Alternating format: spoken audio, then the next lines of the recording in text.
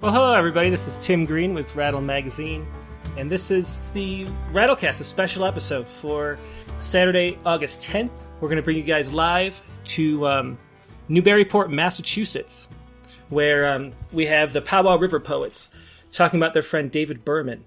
And it's not the David Berman, the musician. This is David Berman, the formalist poet, who's a member of the Powwow River Poets gathering. If you don't know, the Powwow River Poets are a gathering of accomplished poets in New England centered in Newburyport, Massachusetts, including members from as far as the Boston area and New Hampshire. Members are widely published in journals and anthologies in their own collections and have won numerous awards for both original poetry and translations. The thrust of the group is toward formal prosody, and it is best known in that regard. But while many members employ rhyme, meter, and form, others write primarily or exclusively in free verse. And it's really one of the most prominent writers groups in the country, I think. I hear things all the time. It was founded by Rena Espaillat. There are a bunch of really great members. We've published a whole bunch of the poets from the Powwow River Poets group.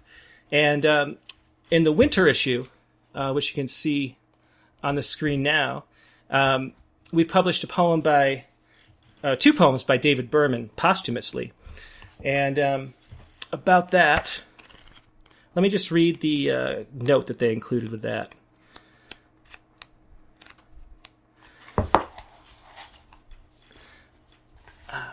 David Berman was a wonderful member of the Powwow River Poets, with several awards to his credit, a fine translator and scholar, a distinguished lawyer, and beloved friend whom we've lost to cancer.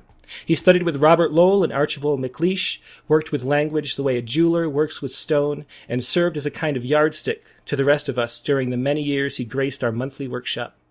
Although he had published excellent work in 3 chapbooks and many anthologies, he left the bulk of his work unpublished, as his profession left him short of time. Several of us, A.M. Juster, Bruce Bennett, Rena Espaillat, have acceded to his widow's desire to submit some of David's poems to the magazines we most enjoy reading and to which we submit our own work. These two from this winter issue, number 62, happen to be about David's relationship with his cat, but they transcend by miles the typical cat poem genre. So that was from issue number 62. And in the most recent issue, Bruce Bennett published a poem dedicated to his friend David Berman, in this chapbook called First Reader. And it's a beautiful chapbook. I can get it on screen a little better for everybody. But it's a beautiful chapbook about his relationship with David, as you know, they were each other's first reader. And it's a beautiful book, not just about David Berman, but about friendship itself. And really a special relationship that kind of makes me jealous for having that kind of friend. I kind of wish I had a David Berman in my life. So now we're going to hand it over to Alfred Nicol, Rena Espaillat, Bruce Bennett, and A.M. Juster. And they're in Newburyport, Massachusetts, and they're going to be reading poems for you about by and about David Berman. Hi, my name is Alfred Nicol. I became a member of the Powwow River Poets, I think back in 2000. And when I first joined, David was there. The first thing you have to say about David Berman is that his generosity was enormous, and his enthusiasm for other people's poems was every bit as other people's poems were as important to him as his own, or at least he made us feel that way. So that's my relationship to David Berman, and it's a pretty important one. I'm Rena Espaillat. I'm one of the founding members of the Powwow River Poets, which is a real privilege. And David has been around since, before time began. And the thing that I love many things about him, but the thing that really stands out is his devotion to excellence, his devotion to the craft of poetry, not just to self-expression, which is shallow spilling out of feelings, but the finding of a vessel that is worthy of what's going to be poured into it verbally. He is something he was, and I still use the present tense. He was, for a long time, for many years, our literary conscience, so that even today, after he's gone, when somebody makes a mistake, we say, we should ask David. We should channel David, because he was for us, and still is, the high point of correctness, and not just correctness, but the best words in the best order. I'm Bruce Bennett. I'm not a Powwow River poet. I wish I were, but I live elsewhere, although I've been an honorary one for a while. But I am a lifelong friend of David's. We met in the fall of 1961. And from that time on, he was the first reader of my poetry, and I was the first reader of his, unless he showed it to the Powwow River poets first. And so I will be introducing him as a person that I knew for a long time and as my first reader. And I'm an emeritus professor at Wells College in Aurora, New York. Hi, I'm Mike Jester. I'm a poet, translator, and critic. I knew David for over 20 years as a Powwow River poet, and also as a neighbor. We live in the same town. We lived in the same town, about an hour south of Newburyport, where the Powwow River poets meet. I've also been working with the people to my right as we've been informal literary executors for David, and we have good news in that regard. In going through his voluminous papers, we found a book manuscript from about 10 years ago that we believe he only sent out once and probably got discouraged. We don't know for sure.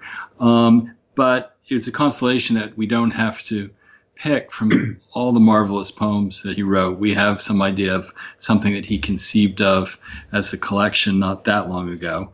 And it's being picked up by Able Muse Press, a great press which has been very supportive of formalist poets in this country, has published Rena's most recent book, and does a marvelous job with the art and the whole putting together of the book. So we're really thrilled that probably sometime late next year there will be a David Berman book for all of you to race out, pre-order, and then order on a timely basis and give to friends for the holidays. David also had 3 chapbooks, but as Mike said, Rena and Mike and I spent a lot of time going through literally thousands of poems, so we were very happy to find a manuscript that essentially David had already chosen. So I'll begin because I knew David since the fall of 1961, and he passed away in June 2017. But as I said, we were lifelong friends, and also he and I were first readers of each other's poetry. And I wanted to give just a little bit of a background. After David passed away, almost immediately after, I wrote a sequence of poems that was then published by the Wells College Press in a beautiful letterpress chapbook called First Reader. And it's 14 poems. Many of them are sonnets. David wrote a great many sonnets. And I also wrote this kind of statement to go on the press's website. So I'll read part of my remarks that are in that statement. David was an integral part of my life since I first met him in Archibald MacLeish's English S creative writing course at Harvard in the fall of 1961. He was, at that time, a second-year law student at Harvard, and I was a first-year graduate student in the School of Arts and Sciences, beginning work on my PhD in English. To the best of my recollection, we began exchanging poems after MacLeish's course, and we continued to do so from then on. He was always my first reader, often the only person who ever read many of my poems, and I am quite sure I will now never have another one. A day or so after David died, I wrote the following. And these are some thoughts about David, and again, excerpts from those. Here are some things that stood out for me about David. He read Latin for pleasure. With regard to certain areas of knowledge, he was among the most intellectually curious people I have known. His appetite for information, including arcane information, was insatiable. He was an exquisite and prolific formal poet who wrote poetry all his life and was blessed to find his community and indeed his spiritual and artistic home among his fellow powwows. He was a most loyal and generous friend. And I'd like to read the last of the 4 poems in the opening sequence of The First Reader, this is also a sonnet. Having you was a privilege, a boon, the great good fortune reveled in by those who stumbled on a comrade late or soon, who'd know all one's allusions, one who chose to treat First Reader as a sacred trust. Nothing was out of bounds, nothing was hidden. One wrote of deepest things because one must. In writing only, nothing was forbidden. In talk, such things were never ever spoken, as if they didn't exist. Yes, it was odd, but was a pact of sorts, and never broken, as if one made a covenant with God. You were my tactful, secret, distant brother. First Reader, thanks. I shall not have another.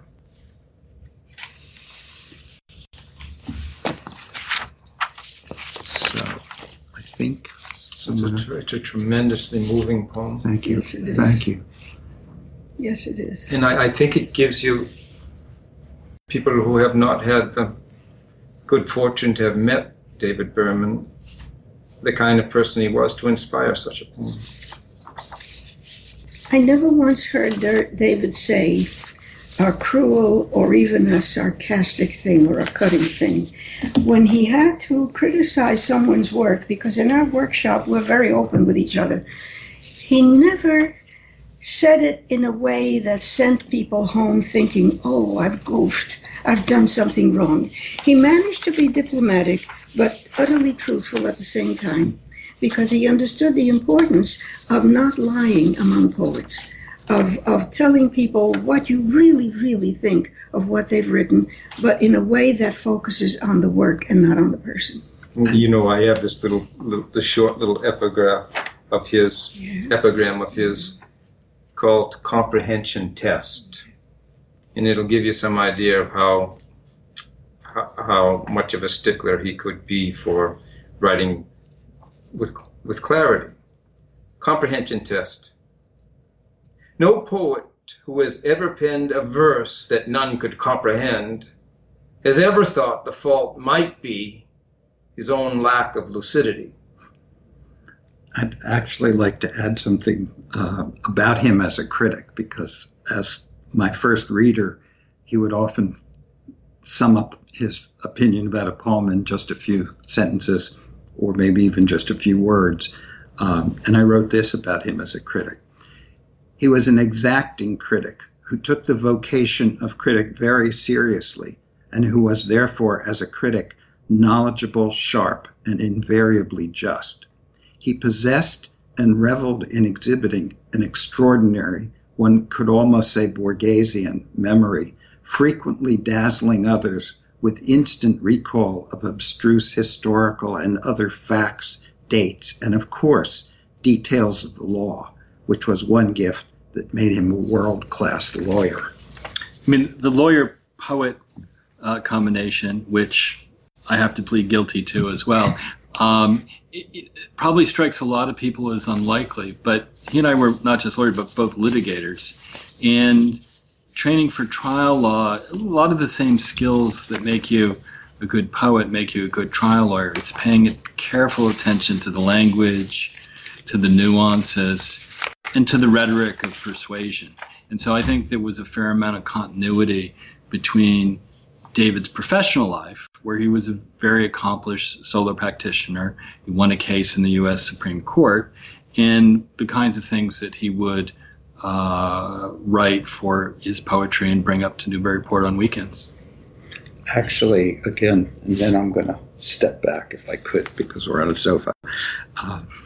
I found a poem among the thousands that we looked at that I loved, and many times I've read poems at weddings, children of friends or former students, and a poem I almost always read is Shakespeare's Sonnet 116, Let Me Not to the Marriage of True Minds. And I was thoroughly delighted to find David's kind of lawyerly take on this. This is a poem I would never read at anyone's wedding. It's called Despite What They Say at Weddings. Let me not to the separation of unhappy pairs admit impediments. Love that is merely duty is not love, as each hurt spouse or sweetheart comes to sense sooner or later. Make the parting short and not too bitter, even if not sweet. If you indeed must have a day in court, make it a quick one. Leave on dancing feet. Oh no, no tears. Lives shared in emptiness are daily funerals. Before you reach the edge of doom, take time to reassess how close to it you mean to sail. The breach should come before the future is the past. Love bears no warranty that it will last. You'll never hear that at a wedding. No, it's no surprise to come across references to Shakespeare or to any classical author from antiquity to the very present. In a poem by David, because he had read everything and he had understood it and he had added to it with his own wisdom and his own learning, which was great. Here's one in which he relates to something else that is almost as well known as Shakespeare. It's called Unrecited Declaration, and it begins this way. We hold these truths until they drop, or we or both do. Then we shop for truths a bit more portable, more up to date. Our hands too full already and not really strong. The stern demands of truths held long add to their weight, make them seem rough, still good, but not quite good enough. And this was David talking about the passage of time and the change that time brings about in what we believe and don't believe, what we accept and what we don't accept. It's a very subtle poem. It's a poem about the unreliability of what we call fact or truth.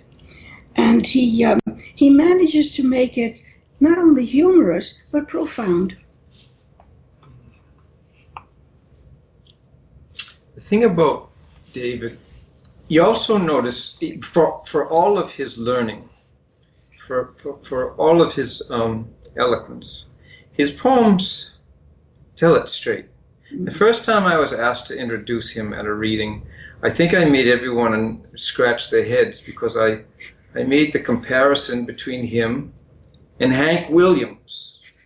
Now, from outward appearances, could there be two people? I'm going to scratch my head. I'm going to hear this. Because, I mean, so one of them's a honky-tonk guy in a cowboy hat, right? And then David, he's got a bow tie on, and he's got this kind of Boston Brahmin accent. We don't know where he got it.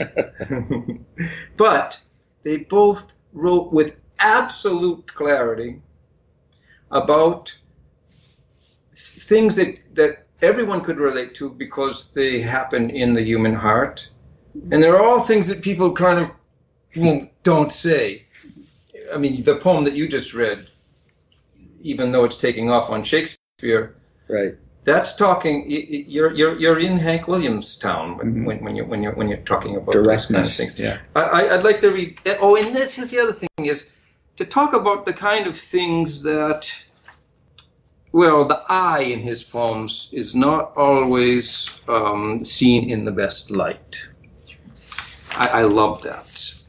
Who needs poems that are always full of the positive emotions? He was one to address the negative emotions. So here's one called After the Trip. Suppose it had been just the two of us, alone in that compartment on the train from Nimes to Nice.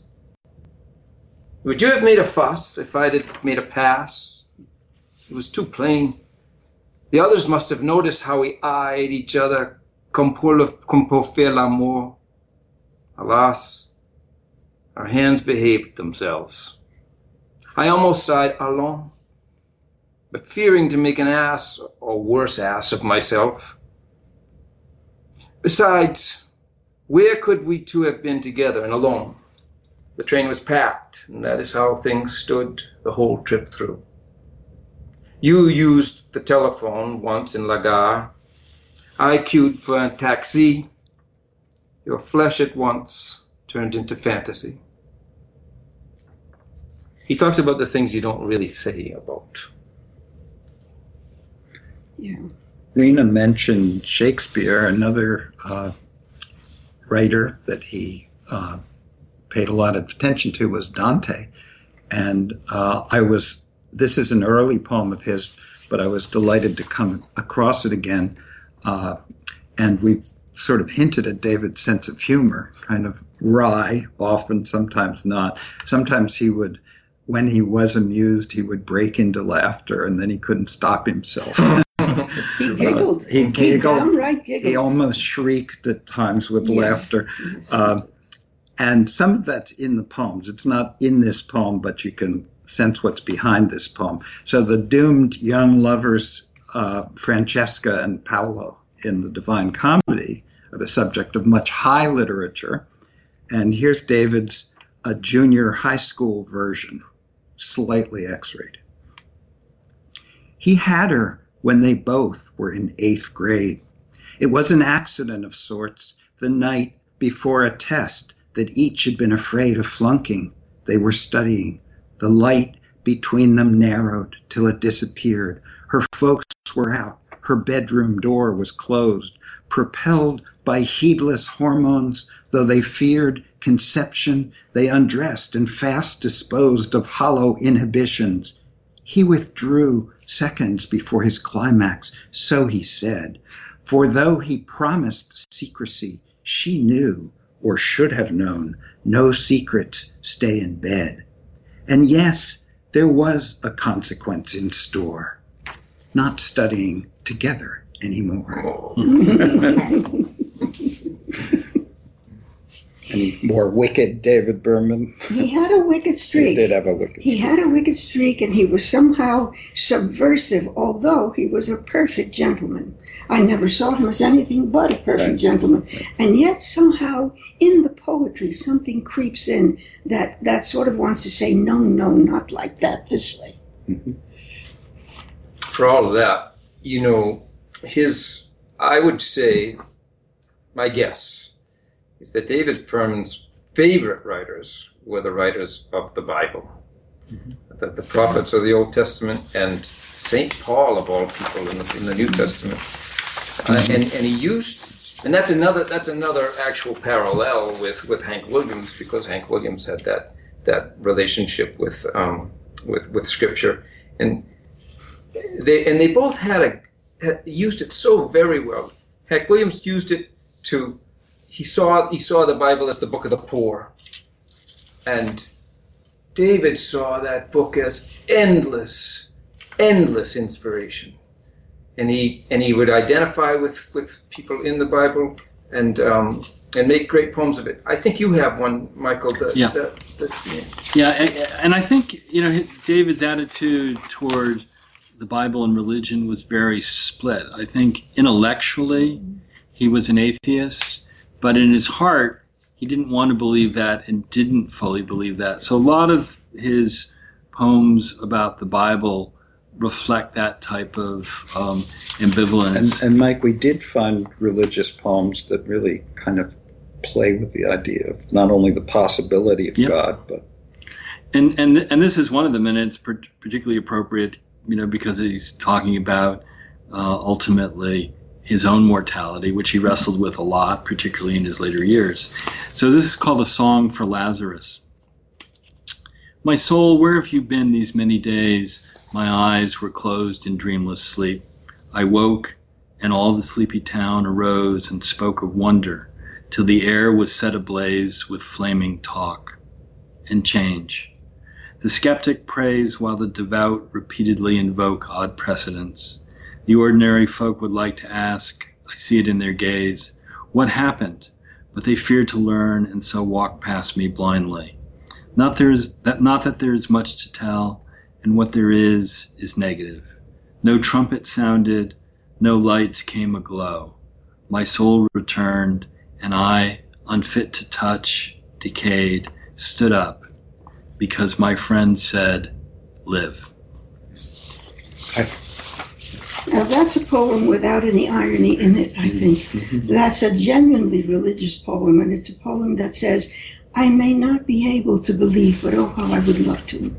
And part of the comments that I was reading from before that I left out, he knew the Bible, both Old and New Testament, practically by heart, and often mulled, discoursed on, and wrote about biblical themes. Yes. If I had a question, any question at all relating to religion or the Bible, I knew I could rely on David to answer it, and in considerable and quite specific detail. That used to be a problem at our workshops sometimes. But even in this, what I think is ultimately a very hopeful poem, one of his more religious ones, there is that nagging doubt as well, because you still have the line when Lazarus is describing heaven. No trumpet sounded, no lights came aglow. So this is a man who crossed over into the afterlife and didn't get what one would expect to see of heaven. And so, this is the kind of theological issue that David wrestled with a lot. And this is an example of how the craft kicks in, because he uses the word negative, and then he goes on to say no. Is it 2 or 3 times? He illustrates the negative in the lines that follow. Yep.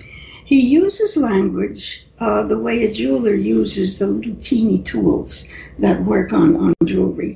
He somehow, it was not fussiness, because fussiness implies shallow feelings and shallow purposes. He is precise, because what he's touching with his language is so important to him. Did you want to read? I would like to read this one called For Mr. First, because we were talking about religion and right and wrong, and here he deals with sin, with the exciting guy in school who was the first one to do all the dangerous and terrible things and get you into sin. And here's his view of that. For Mr. First. The first into the ocean or pool, prince of the beach. While we put on our lotion, you swam beyond our reach. The first one to get drunk, the first one to get laid. You were the high school hunk we envied. When you made your folks buy you a car, while we still learned to drive, you seemed to us by far the luckiest kid alive. The first into TM, and first to call it bunk. You joined AA, but then felt better as a drunk. Now first to meet the dragon who will devour us all. You were, we hope, as arrogant with him and walked as tall the night he came to get you as ever you had been when starry-eyed we let you steer us into sin. And there's a poem that combines the thought of sin, rather important, the thought of death, really important, and yet humor and lightness of heart, and somehow the courage to deal with these things that we're afraid of. And it's a genuine tribute to someone who the reader might question deserves the tribute, but the poet. That's a genuine tribute to this guy. He might be a cad, but he looked up to him as a young student, and it's not all lost in this tribute. No, it's not. It's not. Because you do have to take risks in life. And the risks sometimes lead you into terrible places. But as a poet, he knew that the risks were part of what we do. Whether it's with language or with ideas or with anything at all, risks are always dangerous but always necessary. And that's saying something for someone who was so much a formalist poet. Yes. That's right. Did he ever write a free verse poem? Yes. Not very many. Right. No, Very many, and I don't think I brought it with me, but I found one poem that I showed Rena last night that was, I think, the length of a sonnet, sort of blank verse, but it was almost a totally different voice. Oh, it is. And I don't remember what I wrote to David about it, but He did experiment, and he wrote a lot of nursery rhyme, comic poems. He did everything in form. I think he tried every kind of form. He was most comfortable in form. But I've seen short stories of his. He did write some prose. And, at times I do wish he had branched off, because what I saw in those different forms, he might have really explored. And he certainly did. He had no reservations about subject matter. I mean, I knew him. I knew him most of my life, and he could shock me still with things. And he also had a subtlety that defied those of us who are too cowardly to talk about those things we're afraid of. Now, this is a poem about unfulfilled ambition, unfulfilled wishes for the self. And a man who had accomplished so much, a famous lawyer and a successful lawyer, successful man in every sense. And yet here is this iffy poem called The Tour of the Interior, in which he seems to find himself lacking on so many vague but obvious things. Obvious that he believed in them, whether they were true or not. But he's picking on himself here. A Tour of the Interior. This is the train I never took. This is my first unwritten book. This is the sweetheart I never kissed. These keys I lost but never missed. This is the apple I never tasted. This is the scrapbook I never pasted. This is the poem I never wrote, whose lines professors never quote. This is the coin I never tossed. This is the river I never crossed. These are the stairs I never climbed. These are the rhymes I never rhymed. This is the living I worked to make. This is the train I meant to take. And there is an almost bitter, but not quite, but almost bitter look backward at a life that the rest of us would have been very glad to have.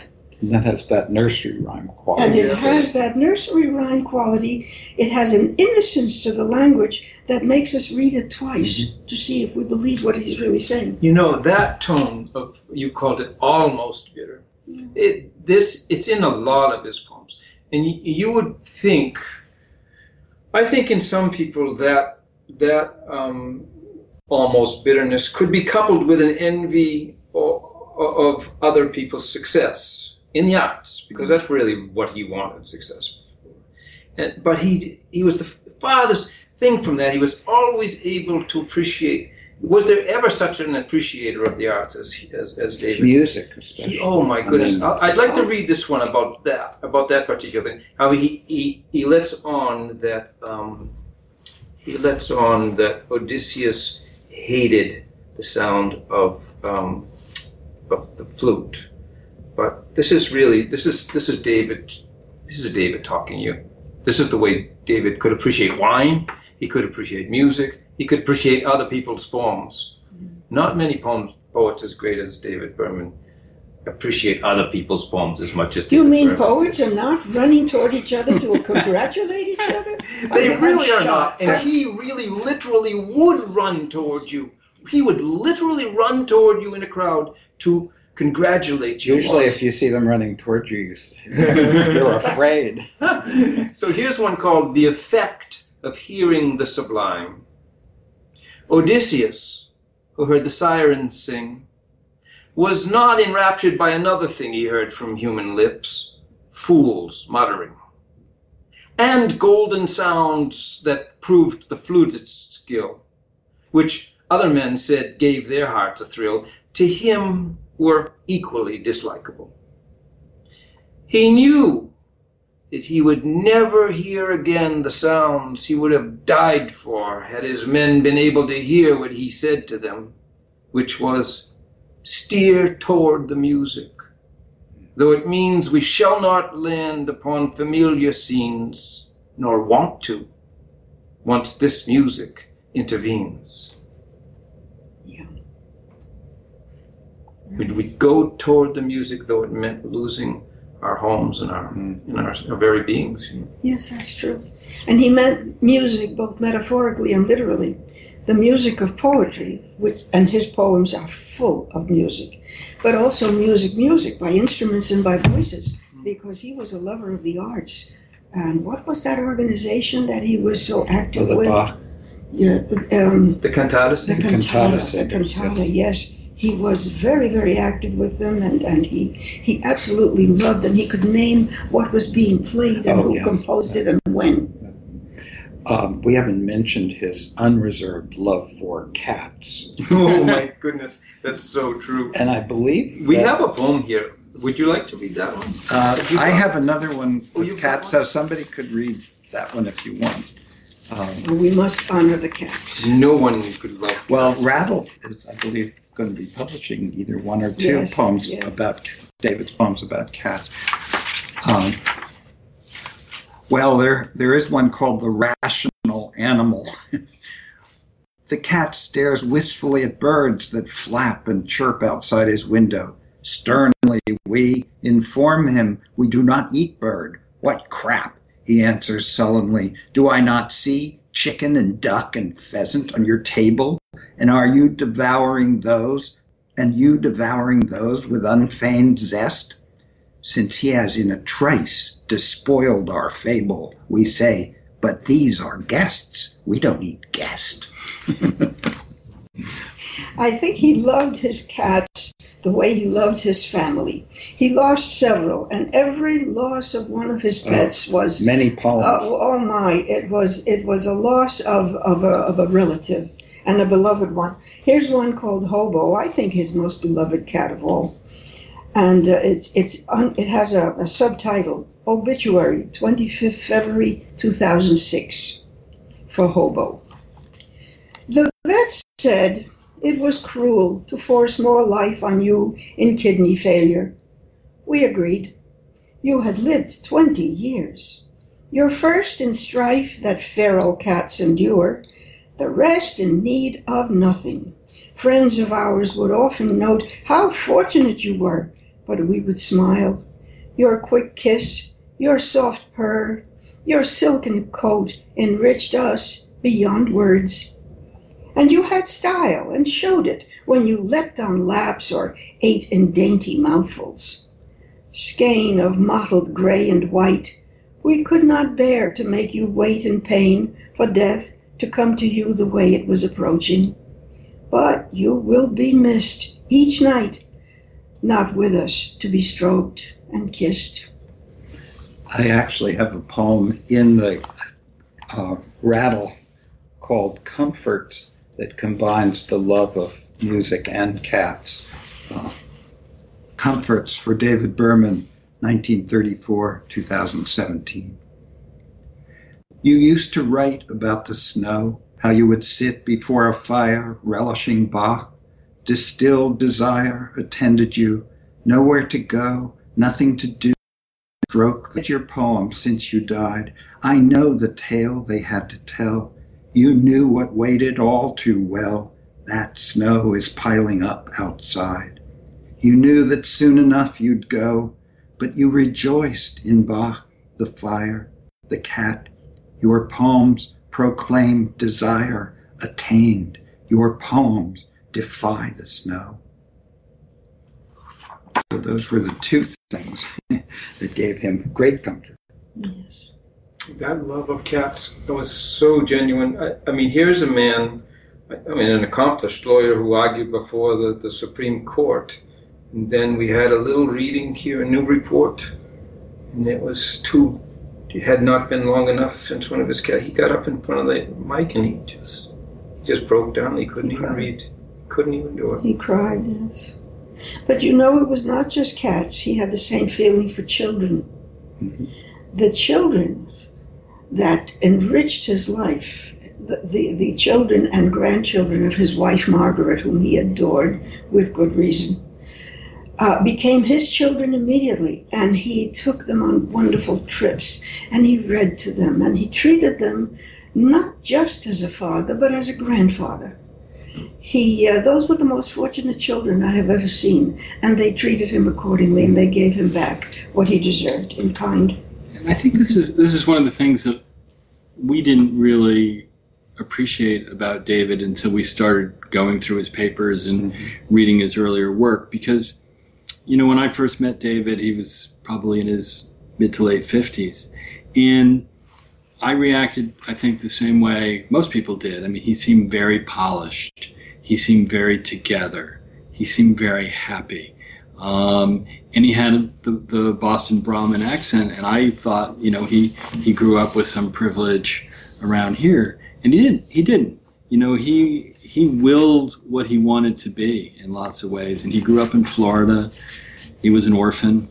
He had a tough life. He had some early romantic disappointments. And, there was a lot of, there were some big holes in his life. And I think he just willed a path forward to fill those holes. So the pets and the family and everything that he acquired, I mean, those were incredibly important, I think, for him, because I think it filled those voids from earliest life. And he didn't talk about that hard really at all. I mean, I think we all spent a lot of time talking about the fact that he didn't talk about that this was this whole side of him that we didn't know. He wasn't actually an orphan. His mother lived till he was even fairly old. He was in an orphanage, yeah. Right, the exactly. family had brought him. That's right. And I knew him most of our lives, and I didn't know that until the memorial service. Yeah. Yes, he was very reserved. He liked his private life private.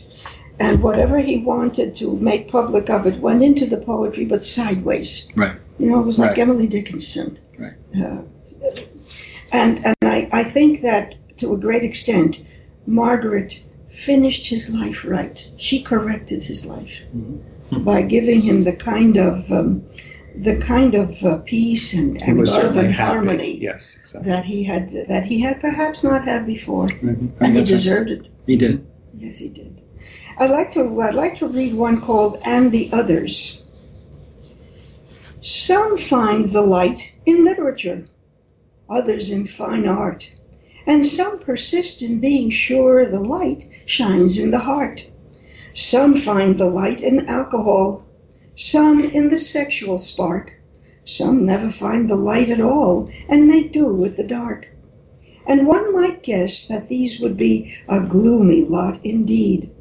But no, the light they never see, they think they do not need.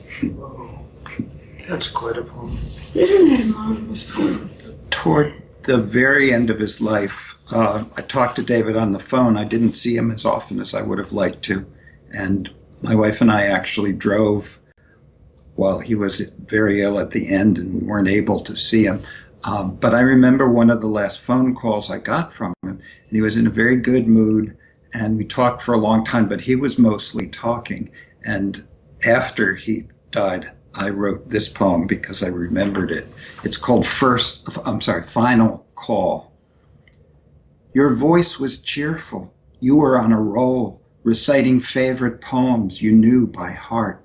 Millay, MacLeish, Lowell, Robinson, each whole, delivered flawlessly. I played the part I often did of listener. I knew this time was different, though. This was an act of courage, of defiance. This time you were proving you could do it still, a fact by no means certain. As I held the phone, I thought, I must remember this. My friend was sharing something he and he alone could take such pride in, knowing that the end was near. I listened and I did my best to reassure him he had aced the test. See, what we're doing here is talking about a void. Yes, that's right. That's right. A void that he filled with so many skills and so many gifts. Well, you knew him as a professional, as a friend. Mm-hmm. He was a remarkable guy, and one of the things I regret now is, I figured out so much more about him in hindsight. I would have loved to have had the conversation. You wouldn't with have him. answered those questions. Maybe not, but I've imagined some of those conversations. I've imagined that maybe if I snuck up on him obliquely, because you're right. If I had gone at him frontally, like a talk show or something, it wouldn't have worked. Yeah, But, you know, But some he things filled- remain a mystery. He filled that void with so many interests. For example, he was the perfect host. If you went to his Oh, my house, goodness, he you never was. wanted to leave. He was a gourmet cook to begin with, and every little lunch he served was a major meal, and it was done with such grace and such charm. And then he was, of course, as we mentioned, a lover of music. He sang. He knew the Bible. He knew just about everything worth reading. That because he had read it, and he had. You've heard by now about his accent, how he had this Oxford accent. He would rhyme a rain and a gain. And pain and gain. Yeah. And here's one that I wrote for him after we lost him, and it's called "Which of the Arts You Mastered." Which of the arts you mastered through a life rich in accomplishments defines you best? The lawyer's art, that talent you possessed for finding order where disorder's rife in human judgment? Or your scholar's way with words, those of Lucretius or St. Paul or ours you studied? You enriched them all. Or your musician's gift for making play out of the labor of confronting pain? Wit, poet, verbal jeweler, and much more, ornologist and gourmet chef whose door opened with joy, who said, "Come soon again," like that, to friends who mourn you, as we should. Come soon again, indeed. We wish you could. See, when I said a moment ago that we're talking about a void, it's the void that we've It's our gathered here void. to talk about. Is our void. Yeah. I'm going to read my own, as we're winding down this program now, I'm going to read my own tributes to David Berman. It's called The Workshop, because most of us met David Berman through the Powwow River Workshop. The Workshop for David Berman. Not every second Saturday, for sometimes you'd be traveling abroad or work kept you away. But 10 months out of 12, you'd bring a bullseye central metaphor, already flawless, to present for our critique, having made sure to say precisely what you meant. How easily we might misread your absence here today, at court, with one more major case to plead, at anchor in a foreign port, where you've uncorked a vintage wine.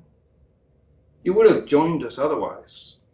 We'd quibble with your closing line, but this is one you won't revise. I think we've all felt the need to express ourselves after he left us, and for me it was sort of daunting. Part of what I wanted to do is he had this wonderful laugh when you did something a little cheeky that then he'd try to suppress, and then it would get louder and louder and louder. So I wanted him at least afterward. I envisioned him at least afterwards getting that laugh, because mine tried to do something outrageous as a tribute to his love of form. I did a mashup of really 4 different types of form. So this is a litany, this is an elegy, this is a sonnet, and it's written in Anglo-Saxon alliterative meter. And I think the poem is really quite serious. It doesn't try to make light of what happened, but part of what I was doing as I went through this is thinking about how much he would enjoy reading it and figuring it out, after the fact. So this is I helped scatter David's ashes in our hometown. So this is called After Scattering David Berman's Ashes. Worker of words, maker of meter, lover of lines and mercy and law, reconciler of rhythms and rules, defender of faith, doubter of God, wanderer once in a riven south, Brahmin by will, not wealth or birth, friend and counselor, a force in court, champion of clarity, classics and charity, late in life a braver of love, a father adopted by daughters and sons, apologist for the joy of his puns, twinkler of eyes near wine or wit, scavenger of insight in poetry and prose, a heart that would rise when an aria rose. It's such a great picture of David. So, Bruce, I think that we should give the last word to you. Well, actually, in First Reader, there are a number of poems that talk. The one on the facing page, the one I'm going to read, is called Privacy.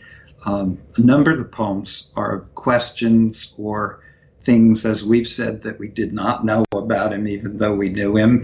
And he held nothing back from us as friends, except from what he held back from everybody. It's a kind of essential mystery of whatever inner being we all have.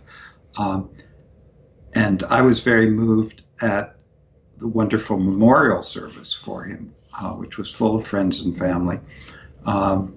And this poem came after that, and it's close to the end of First Reader. It's called Eulogy. Though kind words have been spoken, and all are just and true, your code has not been broken. They don't add up to you. That access was forbidden. Impervious to fact, your essence still lies hidden, its mystery intact. In wonder and in sorrow, whatever we infer, tomorrow and tomorrow, you will be what you were. Tomorrow and tomorrow, we'll cherish him we knew, acknowledging with sorrow he was, yet was not you. Well, I think that's a great way to close this. We'd like to thank you, Tim, for inviting us to do this. Thank you very much for this. Yeah, thank you so much for having this. It was a beautiful tribute to David, and really exactly what we hoped for with this radio podcast, which was just people sitting around celebrating poetry and poets they love. And that was a really beautiful just episode. So thank you so much for joining us from Newburyport, Massachusetts. We really appreciate it. Take care. Thanks so much. Okay, thank you. One last time I wanted to let everybody know that this book, First Reader, which we originally planned on just being a show about First Reader, but then we decided to bring everybody in, all of David's friends, and it was a really beautiful tribute. But First Reader by Bruce Bennett is available from Vandercook Proofing Press. It's a limited edition chapbook. I have edition number 11. And so there are 100 copies of this available. There's a link in the show notes if anybody would like to pick it up. And also, when David Berman's book comes out, we'll be sure to let you know on this show and elsewhere on Rattle's social media and stuff. Make sure that you follow us on Rattle's Facebook page, Facebook at Rattle Magazine. Be sure to like this stream and subscribe to this channel so you get to see more content like this if you enjoy it. It's a lot of fun to do, and we're going to keep doing this at least every Tuesday. We might have some special episodes now and then besides for that. This week coming up, we have... On Tuesday, we're going to have Elizabeth S. Wolfe, plus an open mic again for Rattlecast number 4. So she'll be joining us Tuesday, August 13th at 9 p.m. And we also have an open mic again for that show, so if you want, you can call in on Skype and talk to us that way. Or you can pre-record the stuff now. If you go to rattle.com/rattlecast, I'll put the link in the comments or something too. You can pre-record a poem and submit it to us ahead of time so that if you're, a lot of people are worried about using Skype, although it's really easy and really fun to do and to be here live, but a lot of people are worried about it or can't make it live and want to participate still. So that's one way to do it. That'll be next week, or actually this coming week, Tuesday, August 13th. That's it for today. Hope you have a great Saturday, great rest of your weekend, and we will see you later.